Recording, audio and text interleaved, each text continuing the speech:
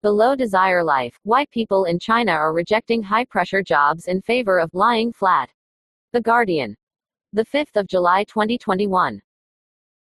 Name, low desire life. Age, people, young ones especially, have been rebelling, dropping out, rejecting the rat race for pretty much ever, since the rat race began.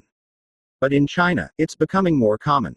On trend, you might say. And it's China we're talking about. Exactly. A few brave urban professionals are rejecting high-pressure jobs in order to pursue a low-desire life, also known as tangping, or lying flat.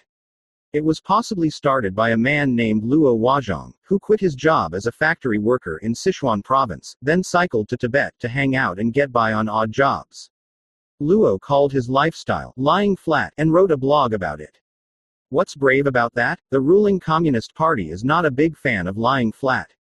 Pretty much the opposite, in fact. Though some of its policies might have changed a little in the 100 years since it was founded, it now embraces the free market and consumerism. For example, hard work, drive and commitment are still central to the cause. Perhaps more so than ever. How so? China's population is aging. Economic output per person has doubled over the past 10 years, but the number of people of working age is down by 5% in the same period. The country needs skilled workers, in tech and other industries, to maintain growth and continue on the path to global domination. How big an issue is lying flat? Well, there aren't any figures, but it's a thing, people are talking about it. Who is Liao Zhengu, for one? Liao Zhengu the novelist? The very same. Writing in the prominent business magazine Caixin, Liao described lying flat as a resistance movement against a cycle of horror of high-pressure schools and endless hours jobs. In today's society, our every move is monitored and every action criticized. Is there any more rebellious act than to simply lie flat?